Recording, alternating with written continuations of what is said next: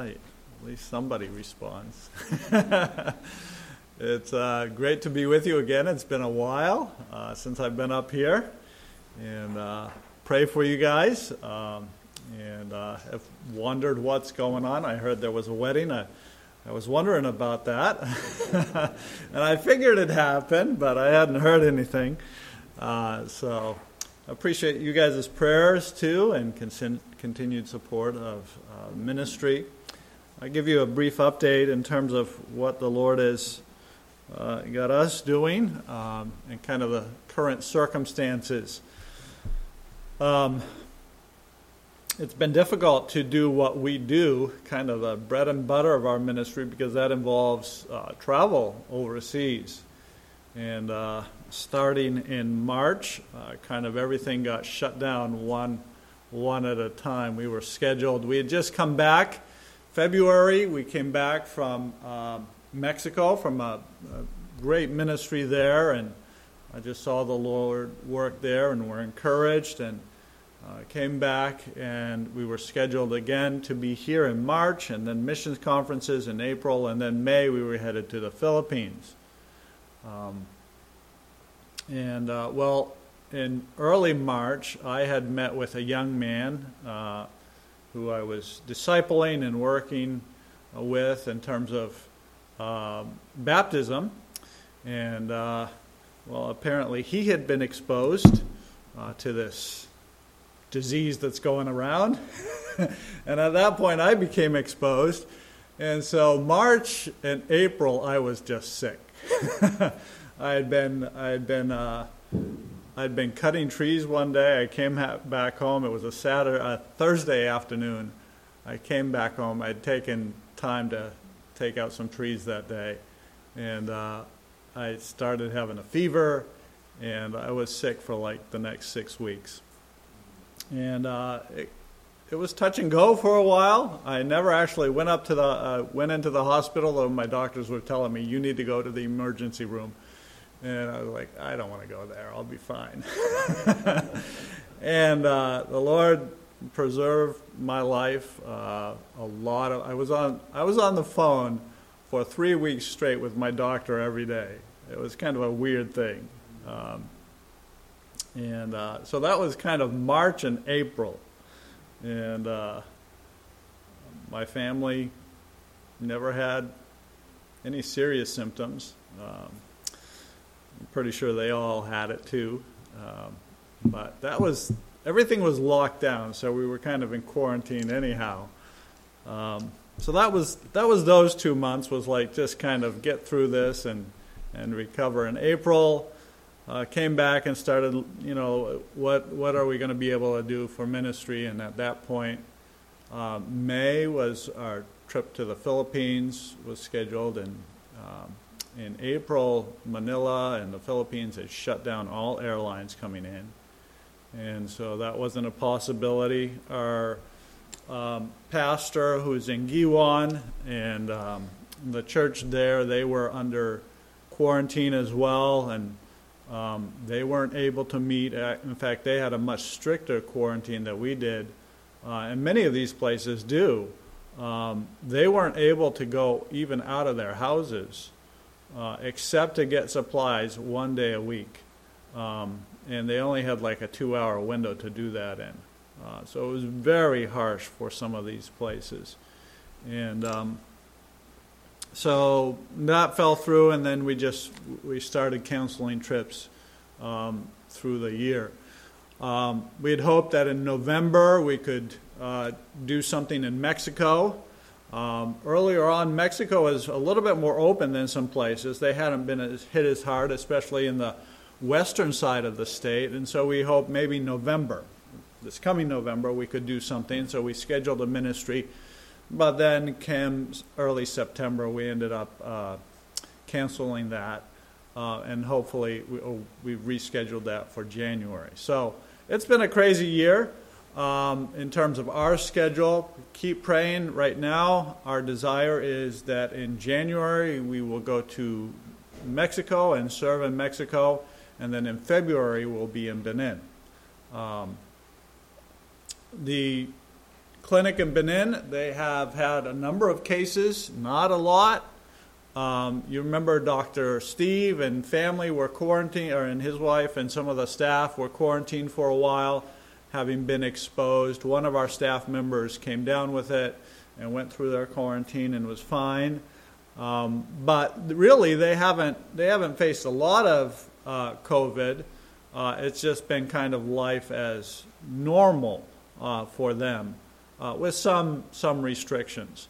I was talking to my brother-in-law, who's out there in Benin. He says more people are dying because of the shutdown than are dying from COVID over there in Africa, at least in Benin. And part of the reason is because in his location, it's because they've shut down the border between Niger and Benin. And more people are dying trying to get over the border by dugout canoe. They're the canoes are turning over and people are drowning. More people are drowning in the river than are dying from COVID in the country. And it's just a sad situation. You don't, I have no input in terms of what's best politically or socially or medically, but that's just the case, and it's the case in a lot of the world. So be praying for them.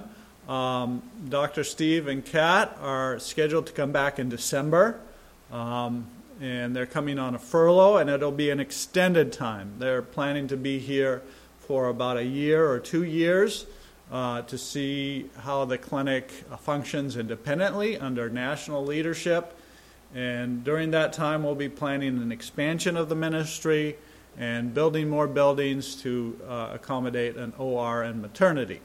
And so you can be praying in that direction too. So I'd say the things to what we're doing at the office is kind of just keeping the lights on and the doors open and trying to do some evangelistic projects that we've kind of set on the side for a while, trying to get some of our equipment maintained and ready for when we can go. So you can be praying for the Boutresses as they plan their coming back to the States, as they kind of wrap up. The next couple months are going to be very hectic for them as they try to transition that. And then for the clinic continuing under national care, that's going to be a vital thing. And we have confidence in that, but would want you to continue praying for just the Lord to supersede and have His way in that.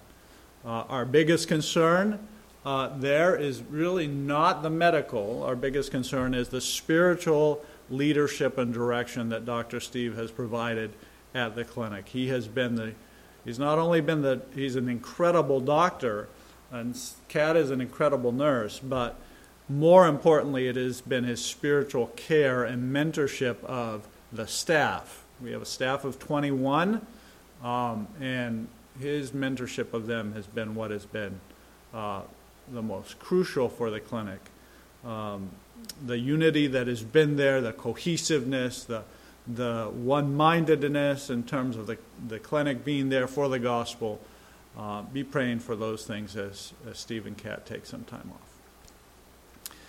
off. If you have your Bibles this morning, go to 2 Peter, the second epistle, the epistle of Peter. We want to look at this morning just verse 1 and 2. I've been reading through 2 Peter for a month or two now, and just kind of trying to get into it and be very familiar with it. And I've started preaching through a number of passages, and so 2 Peter chapter 1, verse 2. I want to point our attention this morning to the beginning of this letter. And Peter draws our attention to the preciousness of our Savior and really the preciousness of our faith in Christ. This is Peter's second letter. He says that in chapter 3, verse 1 of 2 Peter. This is the second letter I'm writing to you. We assume that 1 Peter is actually the first letter. There may have been other letters that Peter wrote, And maybe there was another letter that we don't have, that is not part of the canon that Peter wrote to these believers. We're not sure, but it may be 1 Peter that he's referring to, and that would make sense. Look at your scriptures, and we'll read verses 1 through 11 this morning, and then we'll look at verses 1 and 2. He says, Simon Peter, a servant and apostle of Jesus Christ, to them that have obtained like precious faith with us through the righteousness of God and our Savior Jesus Christ. Grace and peace be multiplied unto you through the knowledge of God and of Jesus our Lord. According to his divine power has given us all things that pertain unto life and godliness through the knowledge of him who has called us to his own glory and virtue, whereby are given to us exceeding great and precious promises, that by these you might become partakers of the divine nature, having escaped the corruption that is in the world through lust. And besides this, give all diligence to add to your faith virtue, and to virtue knowledge, and to knowledge temperance, and to temperance patience, and to patience godliness, and to godliness brotherly kindness, and to brotherly kindness charity or love. For if these things be in you and abound, they make you that you shall neither be barren nor unfruitful in the knowledge of our Lord Jesus Christ. But he who lacks these things is blind and cannot see afar off, and he has forgotten that he was purged from his old sins. Wherefore, the rather, brethren, give diligence to make your calling and election sure. For if you do these things, you shall never fail. For so an entrance shall be ministered unto you abundantly into the everlasting kingdom of our Lord and Savior, Jesus Christ. Again, look at just the first and second verse, and we'll look into this. He says, Simon Peter, he just introduces himself as a writer. He says, an apostle, a servant and apostle of Jesus Christ, to them that have obtained a like precious faith with us through the righteousness of our God and our Savior, Jesus Christ. Grace and peace be multiplied unto you through the knowledge of our God and of Jesus our Lord. Let's ask the Lord to bless his word to us this morning. Father, as we open your word, we recognize it as the very words of the Creator of the universe, the very words of the one who gives us life and sustains our life, the very words of the one who we will spend eternity with someday. So, Father, let us give them the authority, these words the authority that they have as your words this morning. Father, use it to bless us, to give us insight into our Savior, and that he might receive the glory, in whose name we pray. Amen. Peter introduces himself here just as a servant and an apostle of Jesus Christ. That's who he is. He doesn't give much introduction beyond that, and that's really consistent with his introduction in 1 Peter. He's writing to believers who he does not himself identify. You see them here, and he says he's writing to those who have obtained a faith of equal standing. Peter doesn't give them any identity by geological location. He doesn't give them any identity by their social structure or status or anything like that. He identifies them by their what? By their faith in Christ. He really identifies them by their faith in Christ. Faith here is really the controlling word in the opening sentence. He says that they have obtained a faith, that their faith is equal in value to that of the apostles, and that this faith is sourced and secured in the righteousness of our God and Savior, Jesus Christ.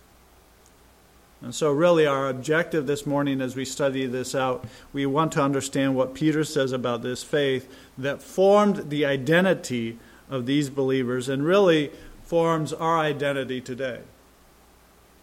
If Peter were writing to us in similar fashion, he would identify us as what? Not the believers at Baker River, right? He doesn't identify them in that way. Not the believers he doesn't even identify them as his children or his disciples. He doesn't identify them as Jewish people or Gentiles, which other writers do. He identifies them by what? By their faith in Jesus Christ. And so he would identify us too by our faith in Jesus Christ. As Peter talks about faith, he's really talking about their subjective faith. That is their ability, their commitment to faith in Christ. There's only one other use of the word faith in this passage, and that's in verse 5. And in that verse, too, it seems to fit the subjective case. So it's the gospel that they believed and the faith that transformed them that he is talking about. And of course, that gospel, that faith is inseparable from what we would call an objective faith, or the objective truth of the gospel. Well, what does Peter say about their faith? Look at your Bible. What does Peter say about their faith? Number one, he says to us that he tells us about how they obtained their faith. He says they are those who have obtained a faith. They have obtained a faith. What does that mean? What does Peter, as he identifies them by their faith, he says, you have obtained a faith. What does he mean? Let's look into that for a little bit. They have been granted this faith, is what Peter is saying. It is theirs not because of any action on their part, but it has been granted to them by divine decree and divine grace. That's what Peter is saying when he says this, that you are those who have obtained a faith. This word obtained is only used 3 other times in the New Testament. And we want to look at it to help us understand what Peter means. So what is its usage in the rest of the New Testament? So look at Luke chapter 1. In Luke chapter 1 is the first use of the word. And in verse 9, where we are told that Zacharias, who is the father of John the Baptist, he was serving in the temple, offering incense to the Lord at the time because he was chosen by lot. That's what we are told there in Luke chapter 9. Zacharias was chosen by lot to do this service in the temple. It was apparently the practice at the time of the priest.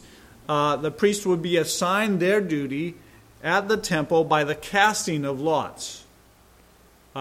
We would think of it maybe like the casting of dice, right? Any of you played games with dice where you have to roll? Anybody ever played Farkle? Yeah? Okay, there's a few Farkle people. That is the official game of GDM missions. We have a doctor, one of our doctors, Dr. Chuck Hurlbert. He is a Farkle fanatic. He brings it every trip, and in the airports, I can't tell you how many airports we've played Farkle, and as we're waiting for our next flight, or at night after the day's ministry is done, sitting around the table playing Farkle together. I always play till I win big, and then I quit. And anyhow, I'm not as loyal as some of the other people, but the casting of the dice, right? And whenever you lose, it's because it's the dice. It's just what you were given, But whenever you do good, it's because you were brilliant in casting those dice. That's how it is. Well, that's what we're talking about, not Farkle, but kind of that idea, the casting of lots. And that was used in the Jewish setting to choose and to perceive God's direction in a thing. And for the priest, as Zacharias, this was set back in David's day in 1 Chronicles chapter 24 and 26, which we won't read. When David organized those who stood and served before the Lord, he organized them and he chose them by lot.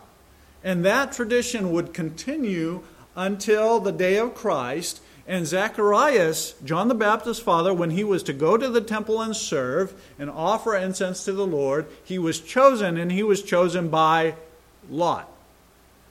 And that is the word, the Greek word, that is translated obtained here in 2 Peter chapter 1. The idea of to be chosen by lot. So really that's the first instance that we see of this word used in the New Testament. So Zacharias, we can say he was in the temple. Yes, he was in the temple because of the rolling of dice. He was chosen by lot. But really it was what? It was by divine appointment, right? It was divine. And that's how it was seen. Proverbs chapter 16, verse 33 says, "The lot is cast into the lap, but its every decision is from the Lord." So that was often a mechanism that was used in that day to determine God's leading. Our word is used again in John chapter 19, verse 24, where the soldiers, in fulfillment of Psalm chapter 22, verse 18, would cast lots for Jesus' clothes. That was predicted.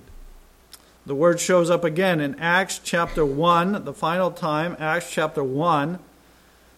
And in Acts chapter 1, the Lord had ascended. The apostles, after the Lord ascended, the apostles' first impulse was to ensure a full complement of apostles. Why?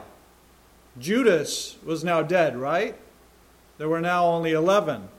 And Judas had betrayed the Lord. And they say that another must take his office. And this was predicted. This was actually foretold. And they used Scripture to do that. So in Acts chapter 1, verse 21 through 26, we see this event. And I'm going to read it here. It says, "So one of the men who have accompanied us, during all the time that the Lord Jesus went in and out among us, beginning from the baptism of John until the day that he was taken from us, one of these men must become witness of his resurrection." So that they say, well, we need one man to join, and so we can have this full complement of 12 apostles, but there are requirements. What is one of the requirements? He must have been a man who was with us the whole time for Jesus, during Jesus' ministry with his apostles, starting with the baptism of John until his ascension. That's the requirement. So, and they put forward 2 men. Joseph, called Barsabbas, who was also called Justus, and Matthias. And they prayed and said, and listen to this, "Lord, you who knows the hearts of all, show which of us, or which of these 2 you have chosen to take the place in this ministry of apostleship from which Judas turned aside to go into his own place." So their prayer is what? Lord, lead us. Show us which of these 2. And then what's the mechanism that the Lord uses to show them? What's the mechanism they use for the Lord to show them? In verse 26, "And they cast lots for them, and Matthias was chosen." And he was numbered among the 11 apostles. So it's clear that the apostles believed that God's choice would be made known to them through the casting of lots. This is kind of foreign to us, but this is how God worked and led in that day. And remember, who's present? The author of our book here, Peter, is present at that time. So in all its usages, our word speaks of something that is given by divine decree and grace. And Peter chooses to identify his readers as those who are possessors of a faith that originated outside of themselves, a faith that is sourced in the decree and divine and grace of God. He says that their faith was not obtained through an effort or merit of their own, but it was gifted to them by divine choice. This is very similar to what Peter says in 1 Peter chapter 1, right? Look at 1 Peter chapter 1. Go to 1 Peter chapter 1 and verse 3. He says, "Blessed be the God and Father of our Lord Jesus Christ, which according to his abundant mercy has begotten us again to a lively hope by the resurrection of Jesus Christ from the dead." He says we have been begotten again. We have been born again. By who? By Jesus Christ. Here's an action, again, that is outside of ourselves. It is based in the person and grace and decree of God. So Peter identifies them as recipients of faith. He goes on to define this faith. And they are those whose faith is equally precious. You see that in your Bible? He says their faith is equally precious as the disciples. It says, "To them who have obtained like precious faith with us." The NASB says, "a faith of the same kind as ours," as the apostles. The NIV says, "a faith as precious as ours." The ESV says, "a faith that is equally precious." The original word translates the idea, and it has the idea of equality and value. So Peter is saying that their faith is incredible in value, and this is your faith too. It's incredible in value. In other words, it's precious, but it is also equal to that of the apostles. Peter loves the word precious. He uses it often. 1 Peter chapter 1, verse 7. "So that the tested genuineness of your faith, more precious than gold that perishes, though it be tested by fire, may be found to result to the praise and glory and honor at the revelation of Jesus Christ." 1 Peter 1:18. He says, "Knowing that you were not ransomed from your futile ways inherited by your forefathers, that you were ransomed, not with perishable things such as silver or gold, but with the precious blood of Christ," right? The precious blood of Christ, like a lamb without blemish or spot. 1 Peter chapter 2, verse 4. "We are to come to him as a living stone, rejected by men, but in the sight of God chosen and precious." 2 Peter chapter 1, verse 4. "But by which," that's by his own glory and excellence, "he has granted to us his precious and very great promises." So this is a word that Peter likes to use. Our faith is precious. And their faith is precious. Why? Because they have received it as a gift. It is precious because of who gave it. Who's that? Jesus Christ. It is precious in light of the victory it gives in this life. Right? Why is our salvation precious? Because it's a gift. Because of who gave it, Jesus Christ. Because of the victory that it provides in this life.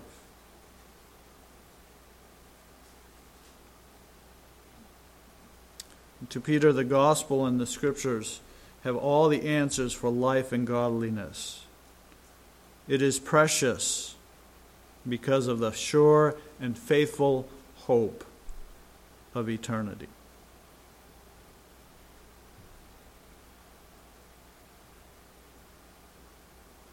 He qualifies and quantifies the preciousness of their faith by affirming that the faith that these believers had obtained was equal in value, equal in honor to the faith of the apostles themselves. That's what he's saying here. And think of that. Here is the Apostle Peter, right? In human terms, he is the preeminent apostle.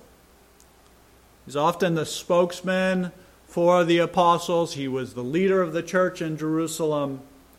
He was part of Christ's inner circle. He was there at the Transfiguration. Christ himself commissioned Peter. He has clearly great influence in Jerusalem and here in Asia Minor. He's writing to people in Asia Minor. And Peter says to them, your faith, this faith that you have obtained, is equal in standing, it is equal in honor, equal in value to our faith as the apostles. There's no difference. Isn't that an incredible statement? That's a statement that is lost in our world, a statement that is corrupted, an idea that is corrupted, right? Because there's this idea that there are levels of faith, right? You have the saints and the sainty saints, the most sanctified saints. You know, you have maybe a bishop or you have a pope. You know, and this idea of levels or iterations of faith is out there everywhere. But Peter says no. He says to these believers who likely didn't have a lot of scripture, who were babes in Christ, and just struggling in their town and in their city to live for Christ, he says to them, your faith is equal in standing to our faith as apostles. Friends, that's incredible. In other words, we have no advantage over you. Now, we know this. But what an incredible thought this would have been for these believers. He says pretty much the same thing in 1 Peter chapter 3 and verse 8, where he's talking about Christ, and he says in verse 8, though you have not seen him, you love him. Though you do not now see him, you believe in him, rejoicing with joy inexpressible and full of glory. What is he saying there? He's saying, we have seen him. We saw Christ. We were with him. You haven't seen him. But listen, we have no advantage over you. You can love him. You love him with the same love that we love him. We have the same faith in Christ. The apostles who were with Christ hold no advantage over us in terms of our faith or our love for Christ. We have the same faith, the same Holy Spirit, the same hope. Therefore, we can follow their example. We can live for Christ as they did. This faith that we obtained and is precious is sourced in the person of Jesus Christ. Look back at 2 Peter there. 2 Peter chapter 1 and verse 1. Simon Peter, a servant and an apostle of Jesus Christ, to those who have obtained like precious faith with us, through what? Through the righteousness of God and our Savior, Jesus Christ. So not only are they those who have obtained a faith, but their faith is defined as precious and equal in value and honor to that of the apostles. But they are those whose faith is based in the righteousness of Christ. Peter says they've obtained this faith by the righteousness of our God and Savior, Jesus Christ. The wording here would make many of us immediately think that Peter is focused here on imputed righteousness. And certainly Peter has this in mind, I think, as he writes about the imputed righteousness of Jesus Christ. 2 Corinthians chapter 5, verse 21, right? Where we are made righteous by the righteousness of Christ. God takes our sin and He puts it on Christ, and He takes Christ's righteousness and He imputes it to our account. Certainly, Peter could have that in mind. But really here, Peter speaks of the exchange between a sinner, or he speaks of the exchange between a sinner and Christ elsewhere. In 1 Peter chapter 2, verse 24, he says, He Himself bore our sins in His own body on the tree, that's of Jesus, that we might die to sin and live to righteousness. By His wounds we have been healed. In 1 Peter chapter 3, verse 18, he says, For Christ also suffered once for sin, the righteous for the unrighteous, that He might bring us to God, being put to death in the flesh, but being made alive in the Spirit. The sinner's sin is laid wholly on Christ, who fully bore the wrath of God for that sin. And in the same moment, Christ's righteousness is accredited and imputed to the sinner, so that the sinner gains a righteous standing before God on the merits of Christ alone. Of course, many other passages talk about this. Romans chapter 4, verse 1 through 18. 2 Corinthians, as we mentioned already, chapter 5, verse 17 and 21. So Peter certainly has this in mind when he tells us we have obtained a faith of equal standing with the apostles by the righteousness of Jesus Christ. But I think Peter's primary point is the justice of Christ in granting us this faith.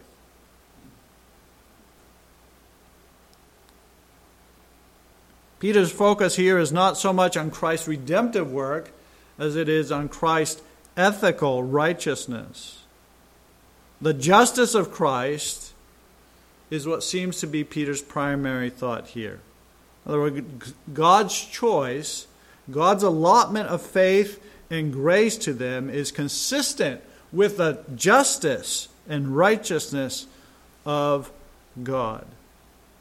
God is just, says Peter, to allot to those believers and to you and I a faith that is of equal in value and equal standing as the apostles themselves.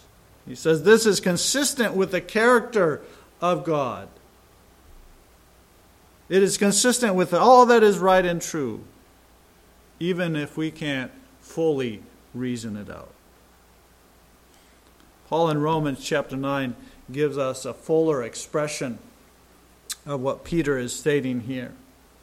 Romans chapter 9, verse 14 through 24. If you have your Bible, go ahead and turn there. Romans chapter 9, verse 14 through 24. What shall we say then? Is there unrighteousness with God? God forbid. For he says to Moses, I will have mercy on whom I will have mercy, and I will have compassion on whom I will have compassion. So then it is not of him that willeth, nor of him that runneth, but of God that shows mercy. For the Scripture says unto Pharaoh, even for the same purpose I have raised you up, that I might show my power in you, and that my name might be declared throughout all the earth. Therefore he hath mercy on whom he will. He will have mercy, and on whom he will he hardeneth. Verse 19. Thou wilt say then unto me, why does he yet find fault? For who has resisted his will? But nay, O man, who are you to reply to God? Shall the thing formed say to him that formed it, Why have you made me thus? Hath not the potter power over the clay of the same lump to make one vessel unto honor and another unto dishonor? What if God, willing to show his wrath and to make his power known, endured with much long suffering the vessels of wrath fixed for destruction? And that he hath made known that he might make known the riches of his glory on the vessels of mercy, which he hath before prepared for glory. Even us, whom he called, not of the Jews only, but also of the Gentiles. So Paul is saying kind of the same thing here in terms of God's choice. Paul says God's choice is right. God's saving of you is right and just. It's consistent with his personality. It's consistent with who he is. We are saved by the righteousness of Jesus Christ. Finally, this morning, Peter talks of the deity of Christ. Here we have one of the clearest statements on the deity of Christ in Scripture. Peter says, Jesus Christ is our God and Savior. Grammatically, there's a single article that is used here. And if Peter were talking about God the Father and Jesus Christ, he would use an article before both. But he uses one article for this entire phrase that he uses here. If two persons were intended, as we say, that there would be two articles used. But the singular article and the singular are indicates that both God and Savior are referring to the same person. Verse 2 is really the more usual expression, and it separates God and Jesus as two. If you look at verse 2, look at verse 2 there. Let me get back to 1 Peter 1, verse 2 says, By grace and peace be multiplied unto you through the knowledge of God and of Jesus our Lord. Here Peter acknowledges the two persons of the Godhead, God the Father and Jesus Christ. But in verse 1, he's addressing one person. It is through the righteousness of a God and our Savior, Jesus Christ. As one person. He's saying here that Jesus Christ, in no uncertain terms, is God.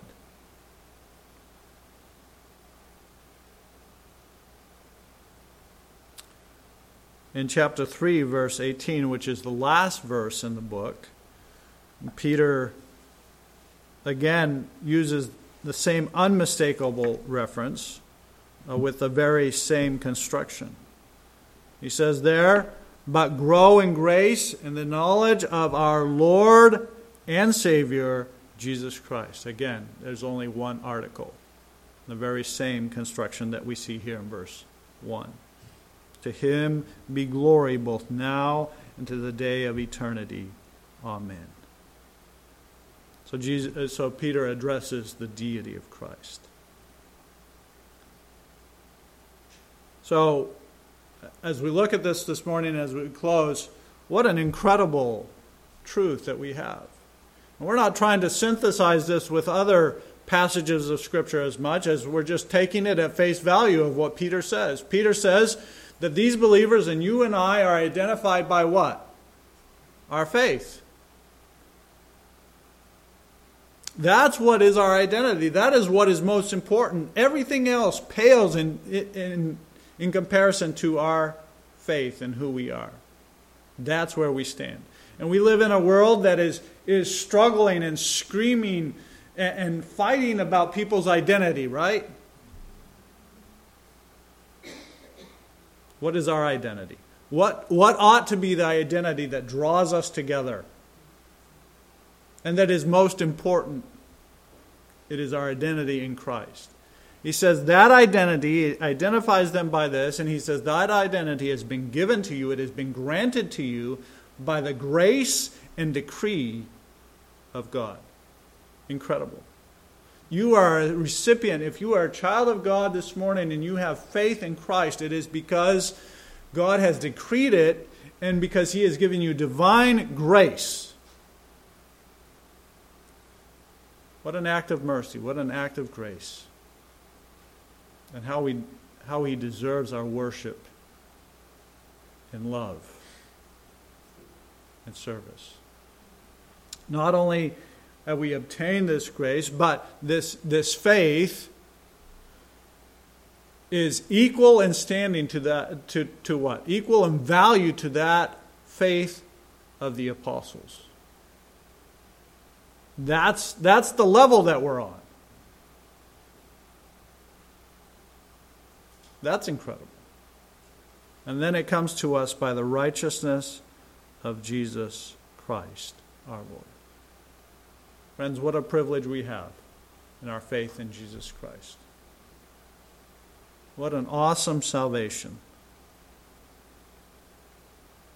that we have before Him. Look at back in 1 Peter, or 2 Peter, sorry. What does Peter want from us as we read this book? He says, he's a servant and an apostle of Jesus Christ to them that have obtained a like precious faith with us. Through the righteousness of our God and our Savior Jesus Christ, grace and peace be multiplied unto you through what? Through the knowledge of God and of Jesus our Lord. Peter wants us in all of this to know Christ. And the next few verses are going to be talking about that, about how we know Christ.